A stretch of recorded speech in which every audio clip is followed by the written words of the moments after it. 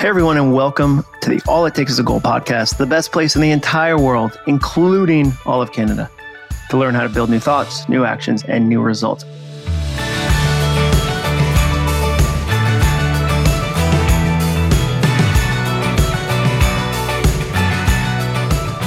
I'm your host, John Acuff, and today I'm joined by Valerie Burton. Who's that? I'm so glad you asked. A best-selling author and founder of the Coaching and Positive Psychology Institute, CAPP. Valerie has served clients in over 40 states and 10 countries and written 13 books on personal development, including Successful Women Think Differently, What's Really Holding You Back, It's About Time, and her latest book, Let Go of the Guilt. I think you're going to love this episode. She shares something. It's just a simple word switch.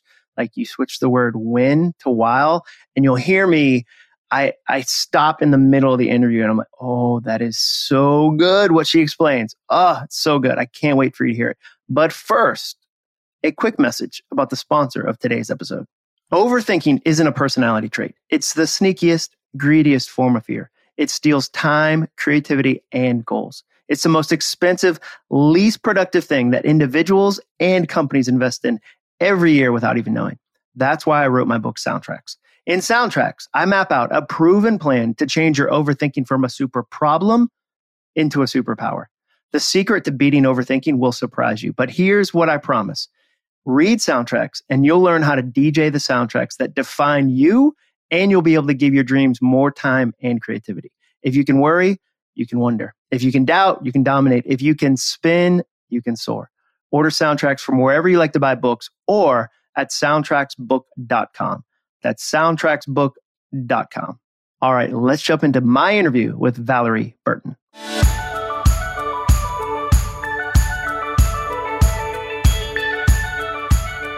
All right, Valerie, I'm so glad you're joining me here today. We just barely missed each other at a big event recently in Nashville, but it's always fun when I get to talk to another author, another speaker, somebody who's doing the things I'm doing and doing them at such an amazing level. So thank you for joining me today.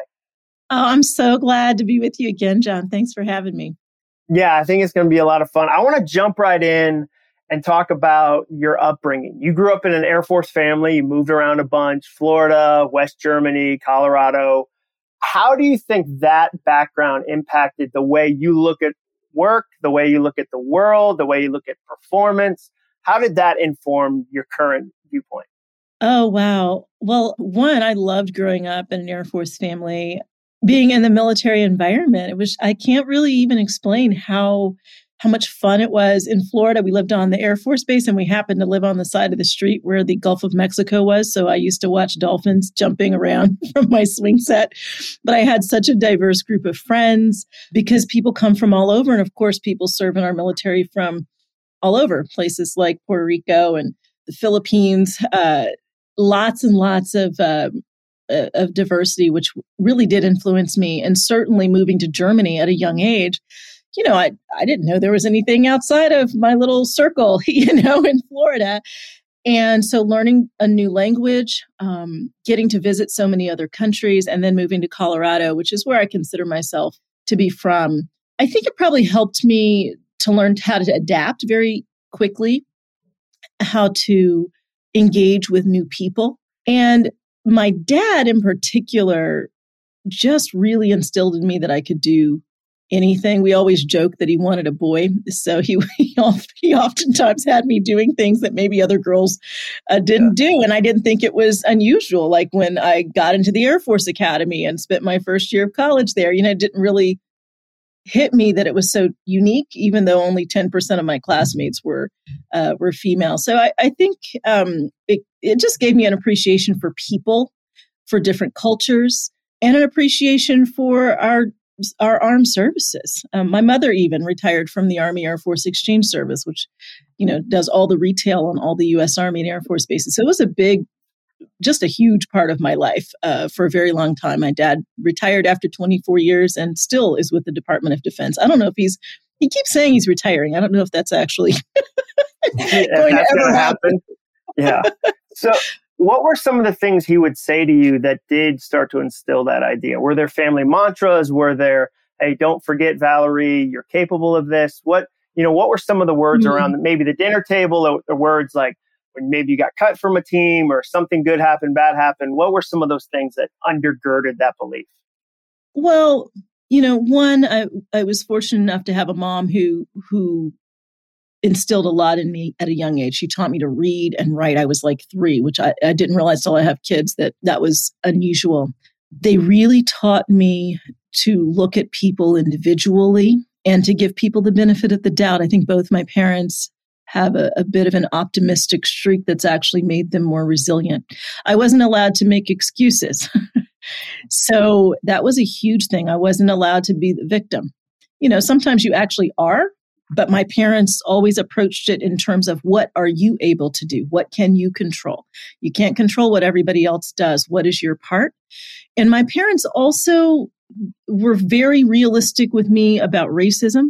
So they basically said, look, it's not a level playing field. It's not fair that it's that way, but that's how it is. So if you want to reach your goal, what are you going to have to do? And like so many, probably, a large number of African Americans that I know grew up being told, look, make sure you're twice as good, right? Make sure someone doesn't have a reason to not give you that opportunity. Now, that can lead to some overachieving, which I think I probably did some of, but it was more of coming from a standpoint that the world is not fair. What will you have to do in order to get to where you want to go?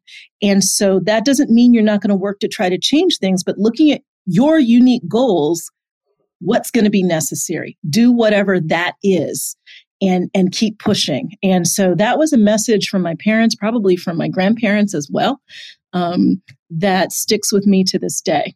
It reminds me of Mark Miller was a guest on the podcast, and one of his principles, and I think we both met him at the Chick-fil-A event probably, he says, confront reality, like confront it and like figure out your plan. But there's no point in going, well, it's not fair, or if it were better, then I could. But it's that sense of, okay, I'm going to do this, which feels like probably started you on this journey that you're on right now with writing so many books. You've written 13 books. So how do you go from you're at the Air Force Academy? And I love that it didn't really hit you that, wow, 90% of the people here aren't like me. Like not, like they're not even my gender, like that. No. You are so focused on doing your goals. But how do you go from that to you've written 13 books, you're probably writing 2 right now, you've helped millions of people, you're a coach. What's the progression like?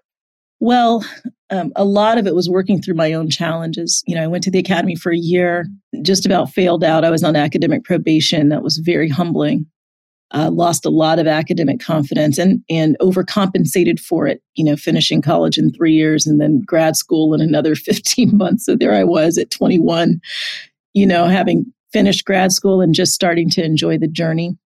So some of it was unraveling some of my own, maybe I would call it overachieving or overcompensating, and saying, okay, no, that's all nice, that you were the youngest or you're doing things so fast. But more importantly, what are you here for? What is your purpose? Your purpose isn't racing through life, achieving. There's a way you are meant to impact the world for the better. What is it? So that was the first step on my journey. And a part of that step was even just accepting my failures. And rather than being embarrassed by them, when I realized my mission was inspiring people, especially women, to live more fulfilling lives, that I would do it through writing and speaking, I realized I would have to share a lot of my own story, even if parts of the story didn't feel flattering, because a part of my purpose was learning from it and being able to teach from what I was learning. So that was huge, even with the very first book, things I didn't want to say. But I felt like if I don't say this won't be real and it won't be authentic and it won't help people the way that it could. And then I'm always on this learning journey. My goal is always to keep getting better as a writer. So people will ask, like, how do you keep coming up with topics? I'm like, well, first of all, it's my purpose. I've got so many things, and I listen to what people are saying is getting in their way. And as a coach, when you're coaching people over time, or even training coaches, as we do in my company, there's so many dilemmas and scenarios, and you start to see kind of a common thread. So I'm always looking for better ways to help people in a practical way. Like it's inspiring, but it's practical. I don't want you to read my stuff and go, oh, I feel so good. Oh, that sounded so great. I want you to do something different.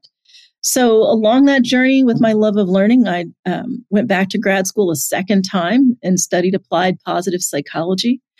And so that's been a real basis for the coaching, for the coach training and the books since I finished that program, which is, 2008, when I finished, and realizing that there is so much research around what helps us to set goals that stick and to persevere towards those goals, to be resilient. All of that just lights me up, and I love teaching it. So I will say, though, it's not always like a smooth journey. I struggle. I call myself a recovering procrastinator because I am always recovering. But what I've always decided, and this has never been something I wavered on, is that finishing what I start is not optional. Uh-huh. So I really believe that if you get clarity about why you're setting a goal, that it's rooted in your purpose, right? How people's lives are better when they cross paths with you, and your values, like what's really important to you, that will fuel perseverance. That energizes you when things get hard, because they will. You have to know why it's worth all the energy that it takes, all the resources that it takes to reach a goal. When you know that why, even if for a little while you feel like you're giving up, there's something in you that won't let you stop until you get to that finish line. That keeps you going. And it's interesting you mentioned your other degree. I just finished a book called Authentic Happiness. Yes. That talked about psychologists write 100 pages, 100 papers on sadness for every one on positivity or happiness. So I do sense a shift towards seeing positivity, not just like, oh, it's rainbows. It's like when you see a puppy and you want to tickle it, like that. There's science behind positive psychology. What would you say surprises people about the power of positive psychology and applying tactical positivity, not mushy, not, you're amazing always, just believe you're amazing. Like, what do you think surprises people when they get more on the scientific side, the things you learned getting a grad degree? So first of all, Authentic Happiness is the book that I read that made me say, yes, there's science behind this by Dr. Martin Seligman. And that's how I ended up in the program, in the grad program for positive psychology at Penn.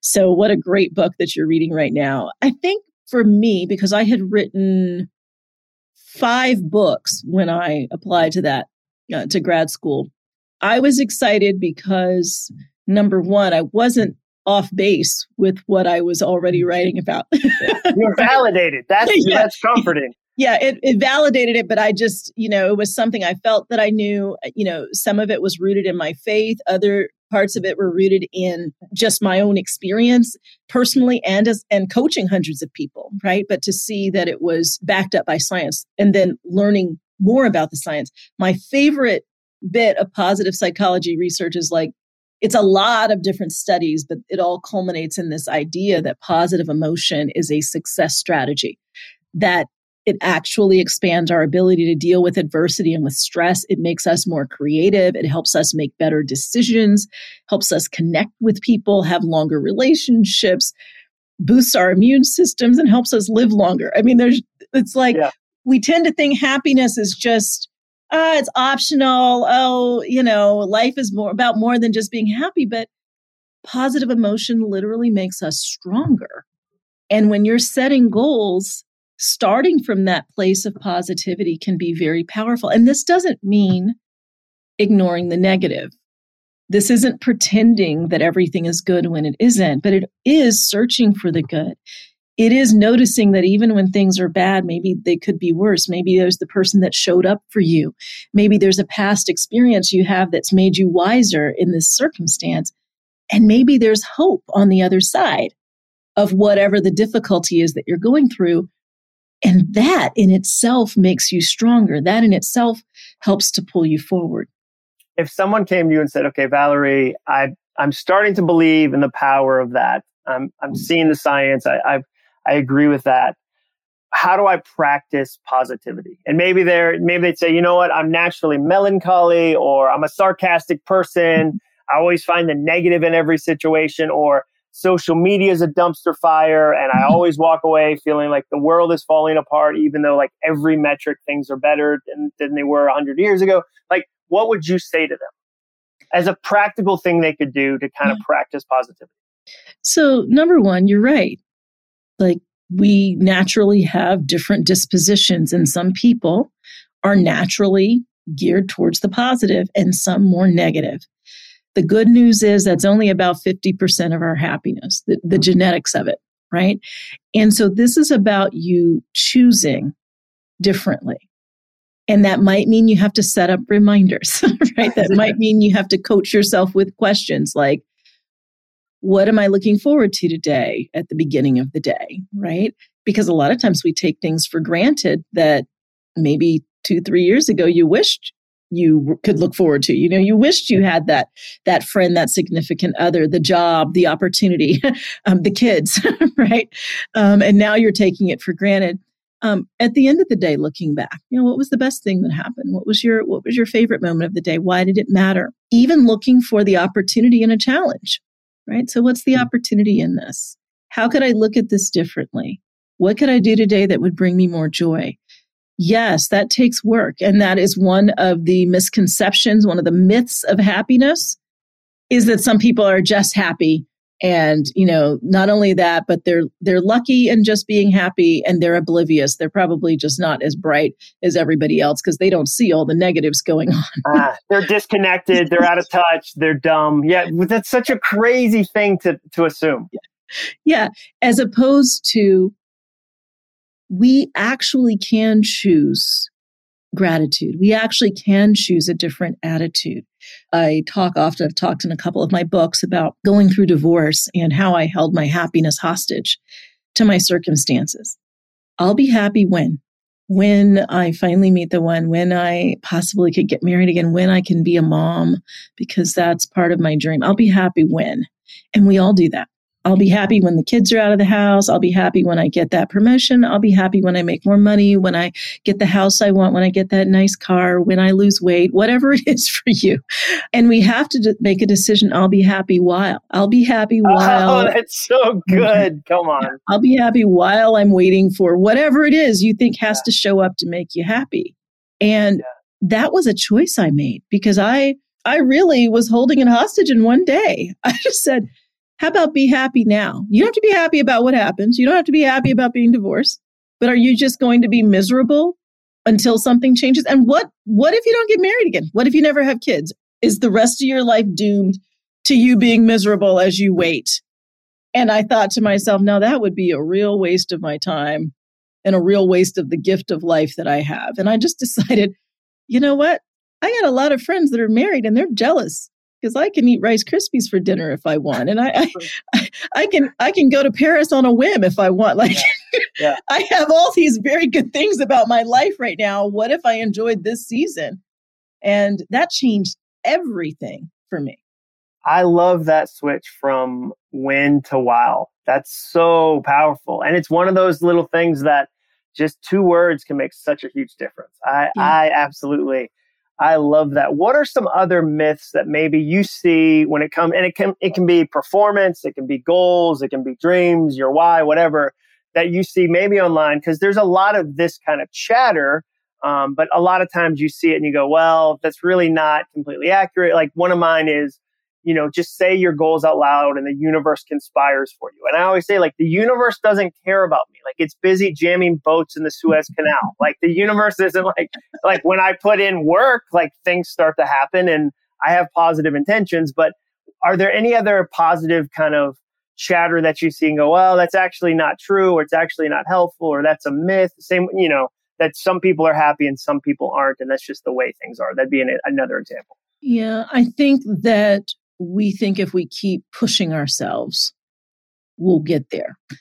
We beat ourselves up too much, somehow believing that, I guess that's supposed to motivate us, or it's going to force us to just keep going. But the research actually shows that self-compassion reduces our stress and is more likely to inspire and pull us forward.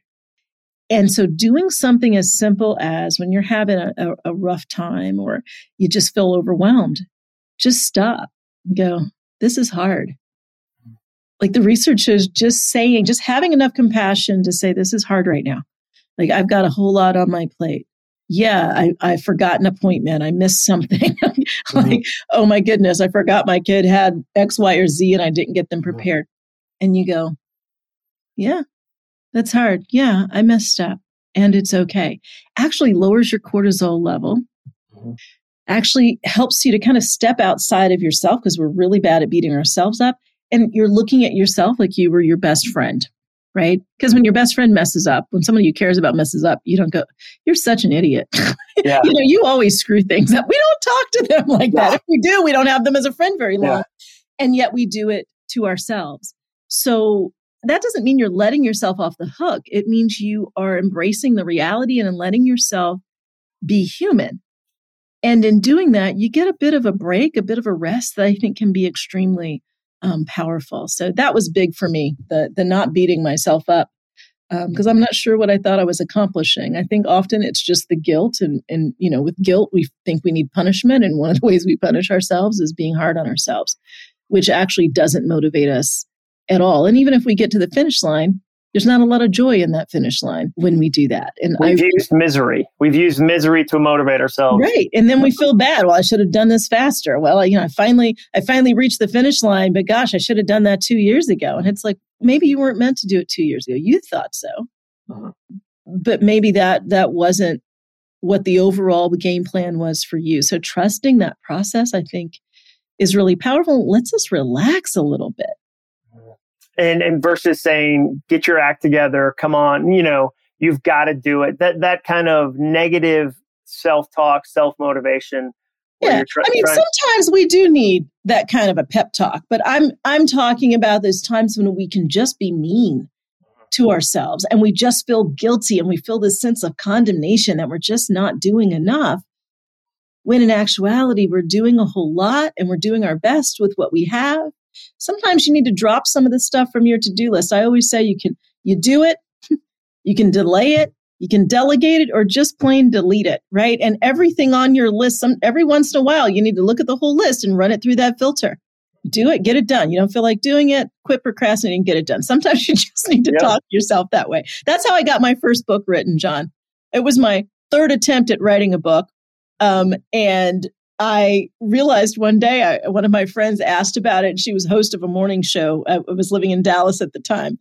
And she asked me about the book I was writing because I was talking about it all the time. And so I told her I was working on it, and it was a lie. Like, I was thinking about it. Had I actually sat down at the computer and written something recently? No. Mm-hmm. And I got home and I said, I'm really sick and tired of you telling people you're working on a book. You're not writing anything. So either start writing or just give up the goal altogether. Like, are you doing this or not? That was me and my frustration fueling a turnaround. And it was rooted in the fact that I knew I had a sense of purpose. But sometimes we're in those situations where there's not much more we really can do. And our expectations are so high that we're never going to live up to them. And so I think really getting clarity around your expectations. And sometimes your expectations are too vague and you can never meet them. Like, I need to lose weight. That's pretty vague because you could lose some weight and still tell yourself it's not enough. I need to exercise more. How much is more? When do you get credit? Yeah, there's no end to more. We start beating ourselves up because we haven't clearly defined when we have achieved what it is we've set out to do. Do you think we have a hard time admitting our expectations or voicing them? Like, we've got secret expectations of size or speed, and we don't know how to say them? Yes. So a lot of times those are others' expectations that we've internalized, right? So you should do X by this date. By this age, these things should happen. And maybe it's a tape you got. It could be from social media. It could be from a parent. It could be from what you see in your environment. And you haven't explicitly stated that that's your expectation. It's just kind of this vague, kind of cultural or family expectation, et cetera. And this is why it's so important to get clarity about what do you expect of yourself, right? Because if others' expectations don't line up with yours, you inevitably will keep failing. You'll keep feeling guilty about it and you'll keep beating yourself up. as a result. Sometimes we need to reset those expectations because something just doesn't work for you. So, and I think this can be very common, like if you're a parent, right? We look at how our parents parented, and they might not have even put the expectation on us. I had that for myself. Mm-hmm. I would beat myself up when I traveled. And my travel literally was overnight. I wasn't gone for long periods of time, but I had this expectation in my head that set me up as though I was a stay-at-home mom, which is a wonderful option if that's your calling. That's what my mom did when I was young, but it wasn't what I was doing. And I was clear that I was on the right path, that I was doing the right thing, and that I was actually a good mom. And I had to literally break it down. Like, what do you think you're doing wrong? Right. And when I started breaking it down, I realized that the things I was expecting of myself were actually not logical. My child was not in any sort of danger. My husband was home. Often my mom would come and spend the night. His two older sisters were there. He wasn't even missing me. Yeah, he sometimes didn't notice. He was like, oh, great, grandmommy's here. Yeah. Like, what am I feeling guilty about? And so what that does is it just steals our joy in the things that we're meant to be doing. So I had to reset my expectations, and that made a humongous difference in being able to just let go of guilt. So it was a little self-coaching, little journaling that I did to really untangle what the thoughts were, because most of the time we don't stop to think about our thinking. Yeah, that's something I've written a lot about, and I love to pull the thread on what's the thought behind the thought behind the thought. So it's a situation like that. How often do you recommend people check in with their why? I think sometimes the mistake people make is they think they'll get one why for their next 50 years. It'll be your vision quest. It'll always, like, you'll set it in motion once and then you'll just march off into the wilderness.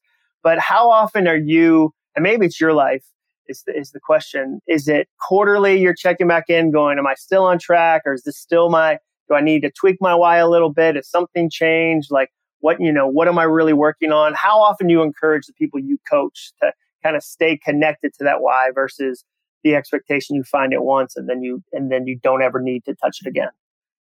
I think you should stay connected with it every day. I can see mine right here on my wall. I actually had a graphic designer write out my mission statement, and I look at it and I remind myself of it. My vision board is framed. I keep it in my closet. I just glance at it. It's not like I sit and stare for 10 minutes, but I just kind of glance at it as a way of checking in. I do believe, though, that while we have an overall purpose, that we have unique assignments that connect with that purpose. And so the purpose might show up differently or look different in different seasons.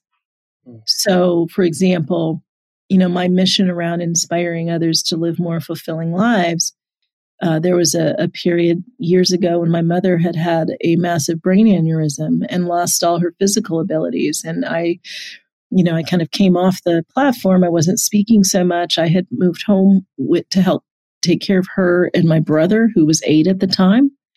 And I realized right now it's inspiring this one woman. Right? That's my assignment right now. I'm still living in my purpose. But I always say, looking back years from now, what will you wish you had done? And there's no question that in those key pivotal moments in life, your purpose is still alive, but it might look different. And, she was 49 at the time. And so she was regaining the ability to talk, walk, speak, see. I mean, it was everything. So that was my mission right then, right? Helping her, inspiring her. And that was a good thing that I would never regret. But if I had stayed focused that the mission has to be about all these other people and being on a stage talking, my goodness, I would have missed something so profoundly important. The recovery of my mom. So, check in and say, okay, so how does it apply right now? What's my assignment right now? Sometimes there are people, there are groups. Sometimes it's moving. Your assignment isn't a job specifically. It's how people's lives are better because you're in that job, because you are so-and-so's parent, because you live in this community. So there are a lot of different ways that the mission applies. Well, I love that idea because often I see people that will not give themselves an updated scorecard.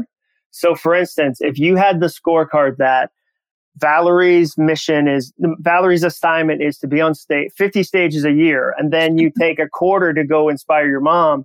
If you measured that season against the 50 stages a year, you're failing on every metric. But if you say new season, new scorecard, okay, my scorecard is I'm here to inspire my mom. I'm here to help her learn how to walk, whatever. You give yourself a new scorecard. It completely changes how that season was. And so few people change their scorecards. And it changes your joy in the journey. The anxiety can go away that somehow you're not doing what you're supposed to be doing. You're right square in the center of your purpose. So we have to be flexible. I think that's extremely important. You know, I say that success is a harmony of purpose, resilience, and joy.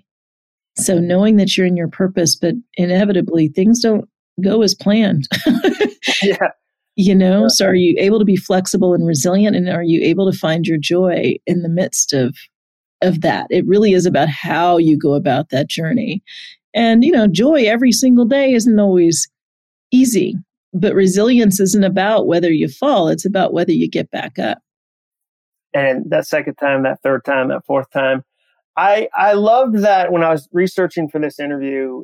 One of your books, Successful Women Think Differently, 9 Habits to Make You Happier, Healthier, and More Resilient, sold more than 250,000 copies, which is a ton of books. That is an obscene amount of books. It's probably sold even more than the last time they published that. What was one of the habits that surprised people the most? So there's 9 habits. You've talked about them for years.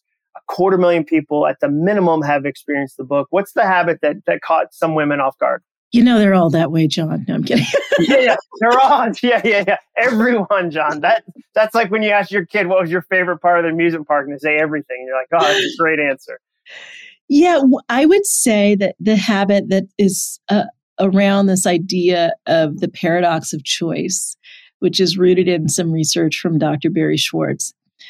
And it's this idea that we tend to think that more choice is always good. And that's not true. And I think that's especially in the United States. We're all about choices. But there's a point at which there's too much choice and it crushes us. We literally become paralyzed because we have too much choices, so we don't even make a choice. Or when we make our choices, we look back with a lot of regret. And so many of us don't realize how many choices we have today.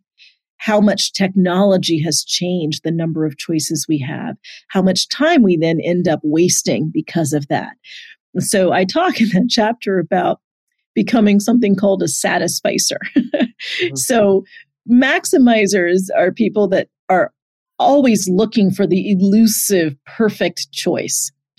And because of that, even when they find a choice that is good enough, that meets all their criteria, they'll pass it up. Because they always think there's something more, there's something better. They end up wasting a lot of time, sometimes missing out on opportunities as a result. Satisficers go, okay, whether you are choosing what you're going to have for lunch, right? You know the people that can never make the choice, like the waiter keeps coming back and they're like, what about this? What's this like, right? Satisficers go, okay, here's my minimum criteria. And it might not be a low criteria, it might be high. But when they get to that, they go for it. They're done. Whether they are looking for a home or a job or a new TV, this actually causes them to be able to see very clearly what is worth spending a lot of time mulling over, right? And what can I just kind of go, all right, that was good enough.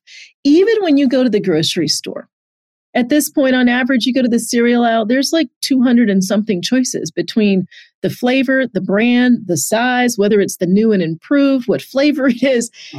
And so this happens in those trivial ways, but it's also happened in relationships, right? It's happened in careers. If you think about, say, our parents' generation, or let alone our grandparents, you know, you probably married somebody in town.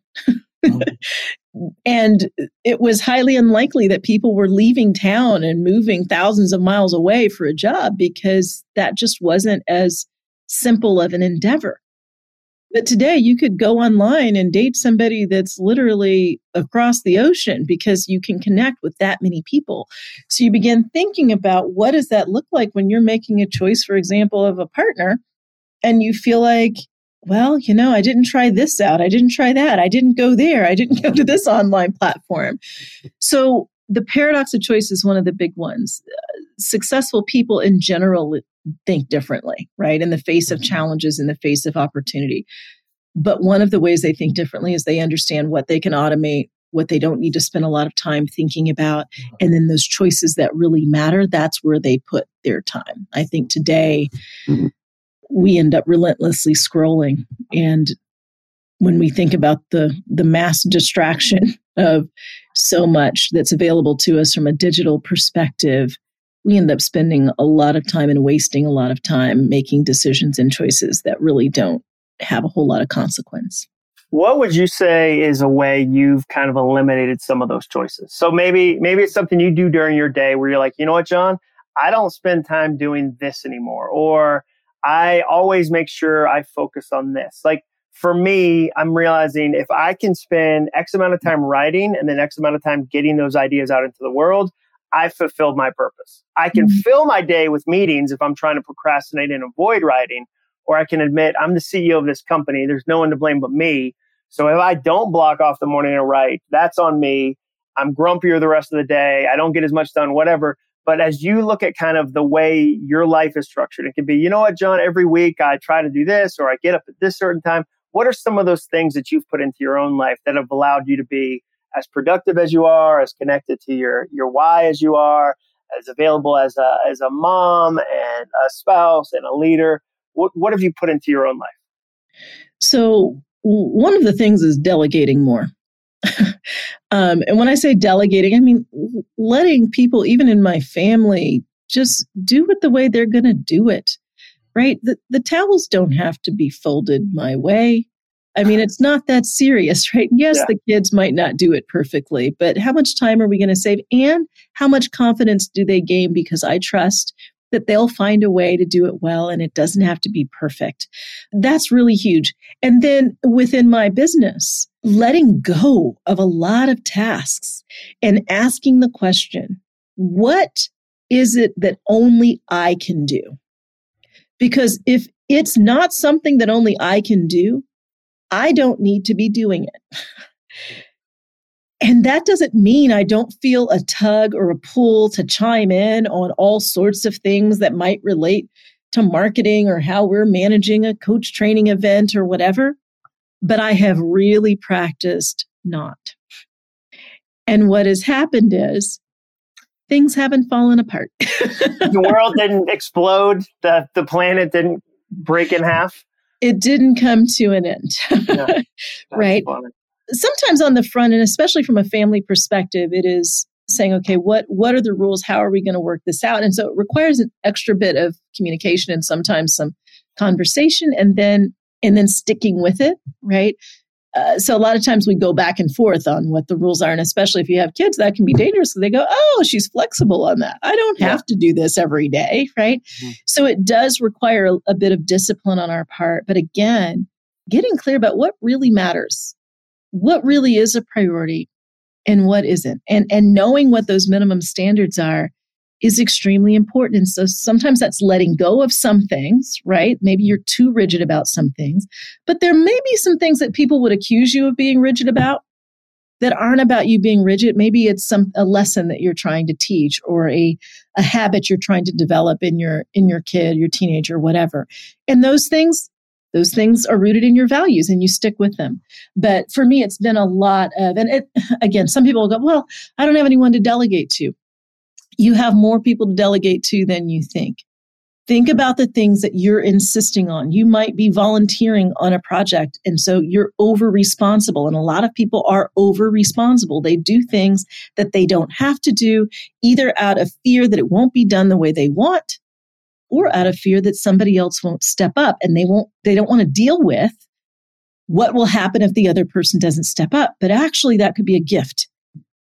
Because if something falls apart because somebody didn't step up, now we have something to talk about. Now we have something that we need to resolve because you're not going to keep doing it because you don't need to, because you're not actually responsible for it.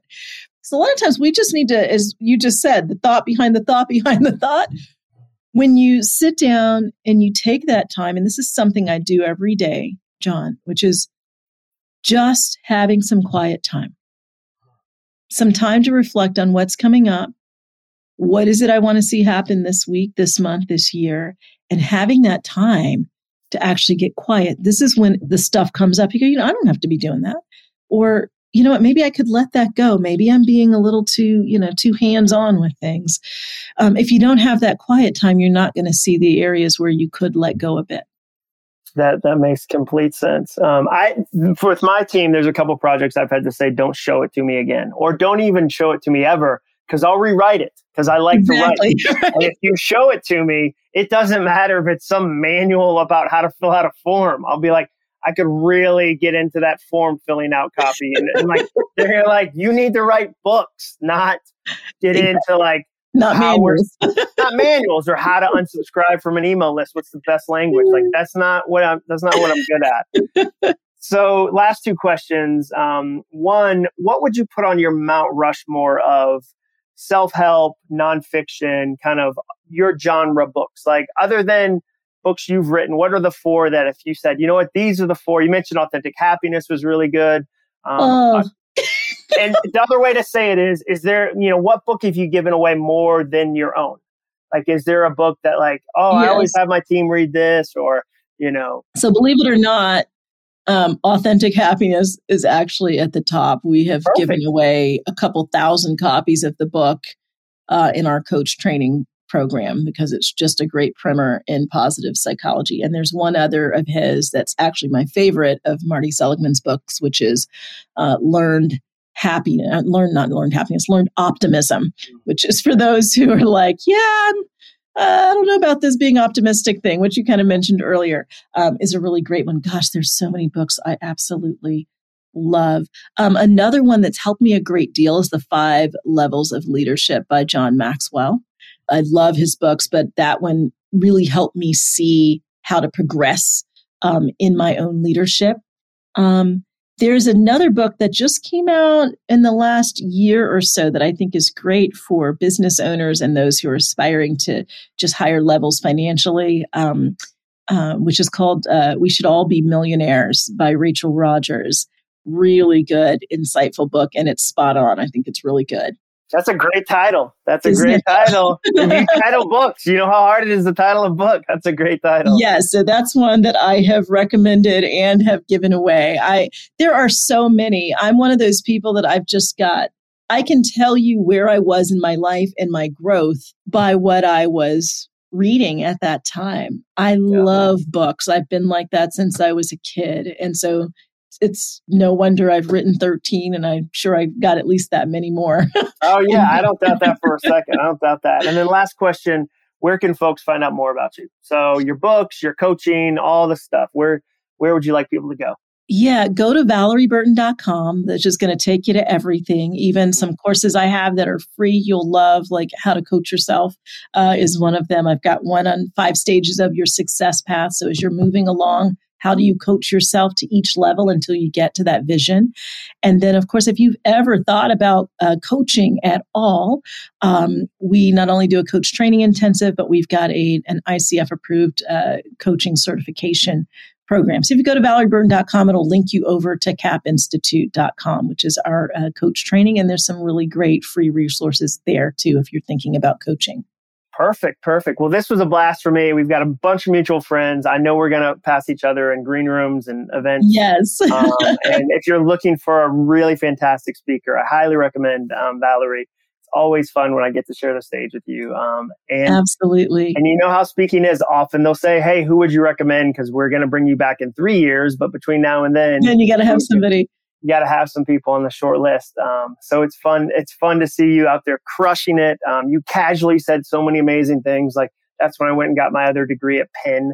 And you're like, oh, okay, like that's not a small sentence. Like, that's a pretty big sentence. Like, like that's an amazing accomplishment. So same with the, 13 books. So it's really fun for me on the outside to watch you do what you do.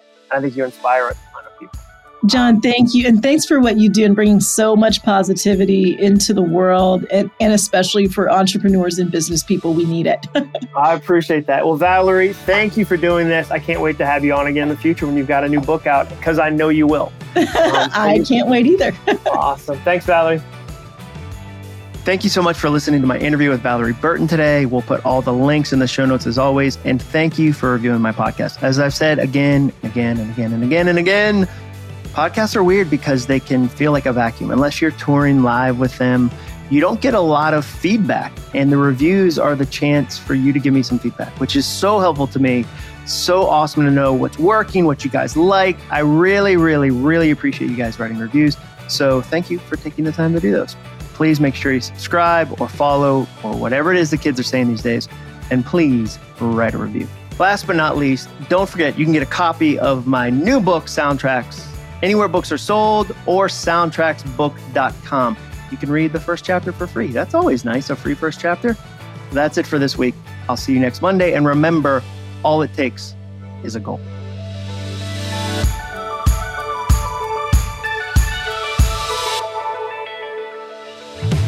Thanks for listening.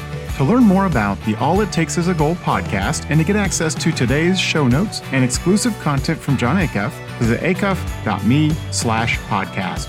Thanks again for joining us.